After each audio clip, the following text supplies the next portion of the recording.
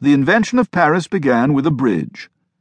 Today, people simply flash an image of the Eiffel Tower to evoke Paris instantly. It's the monument that offers immediate proof that you are looking at the City of Light. In the 17th century, the Eiffel Tower's role was played by a bridge, the Pont Neuf. The new bridge was Henri IV's initial idea for winning over the people of his freshly conquered capital city, and it managed that daunting task with brio. For the first time, the monument that defined a city was an innovative urban work rather than a cathedral or a palace. And Parisians rich and poor immediately adopted the Pont Neuf. They saw it as the symbol of their city and the most important place in town. Artists quickly began to turn out images of this new kind of signature monument. Almost all of them are scenes of hustle and bustle, of hurly-burly, positively overflowing with people and activity. They portray urban life as diverse, gritty, fueled by sometimes uneasy excitement. One glance at any of them, and you knew a great deal about the sort of place that Paris was becoming. The new bridge became the first celebrity monument in the history of the modern city because it was so strikingly different from earlier bridges. It was built not of wood, but of stone. It was fireproof and meant to endure. It is now, in fact, the oldest bridge in Paris. The Pont Neuf was the first bridge to cross the Seine in a single span.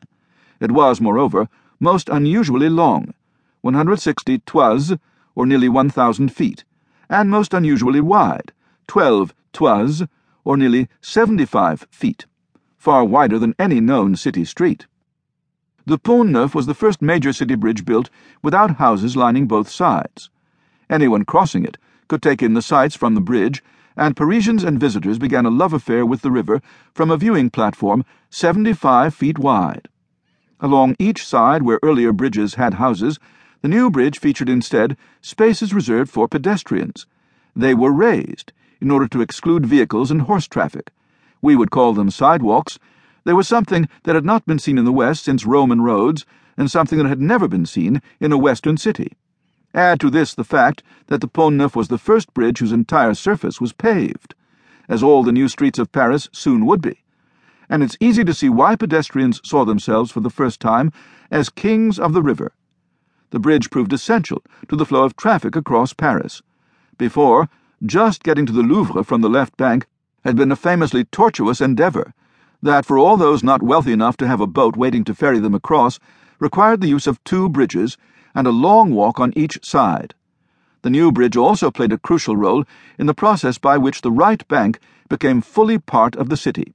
In 1600, its only major attraction was the Louvre, whereas by the end of the century the right bank showcased important residential architecture and urban works, from the Place Royale to the Champs-Élysées. In addition, whenever a major event transpired in 17th century Paris, it either took place on the Pont Neuf or was first talked about on the Pont Neuf. Nearly 2 centuries after its completion, author Louis-Sébastien Mercier still considered the new bridge the heart of the city. The Pont Neuf set higher standards for European bridges. The city's first path-breaking public work also had a direct and profound impact on the daily life of Parisians. It introduced them to a new kind of street life, and it transformed their relation to the Seine. The Pont Neuf was never merely a bridge.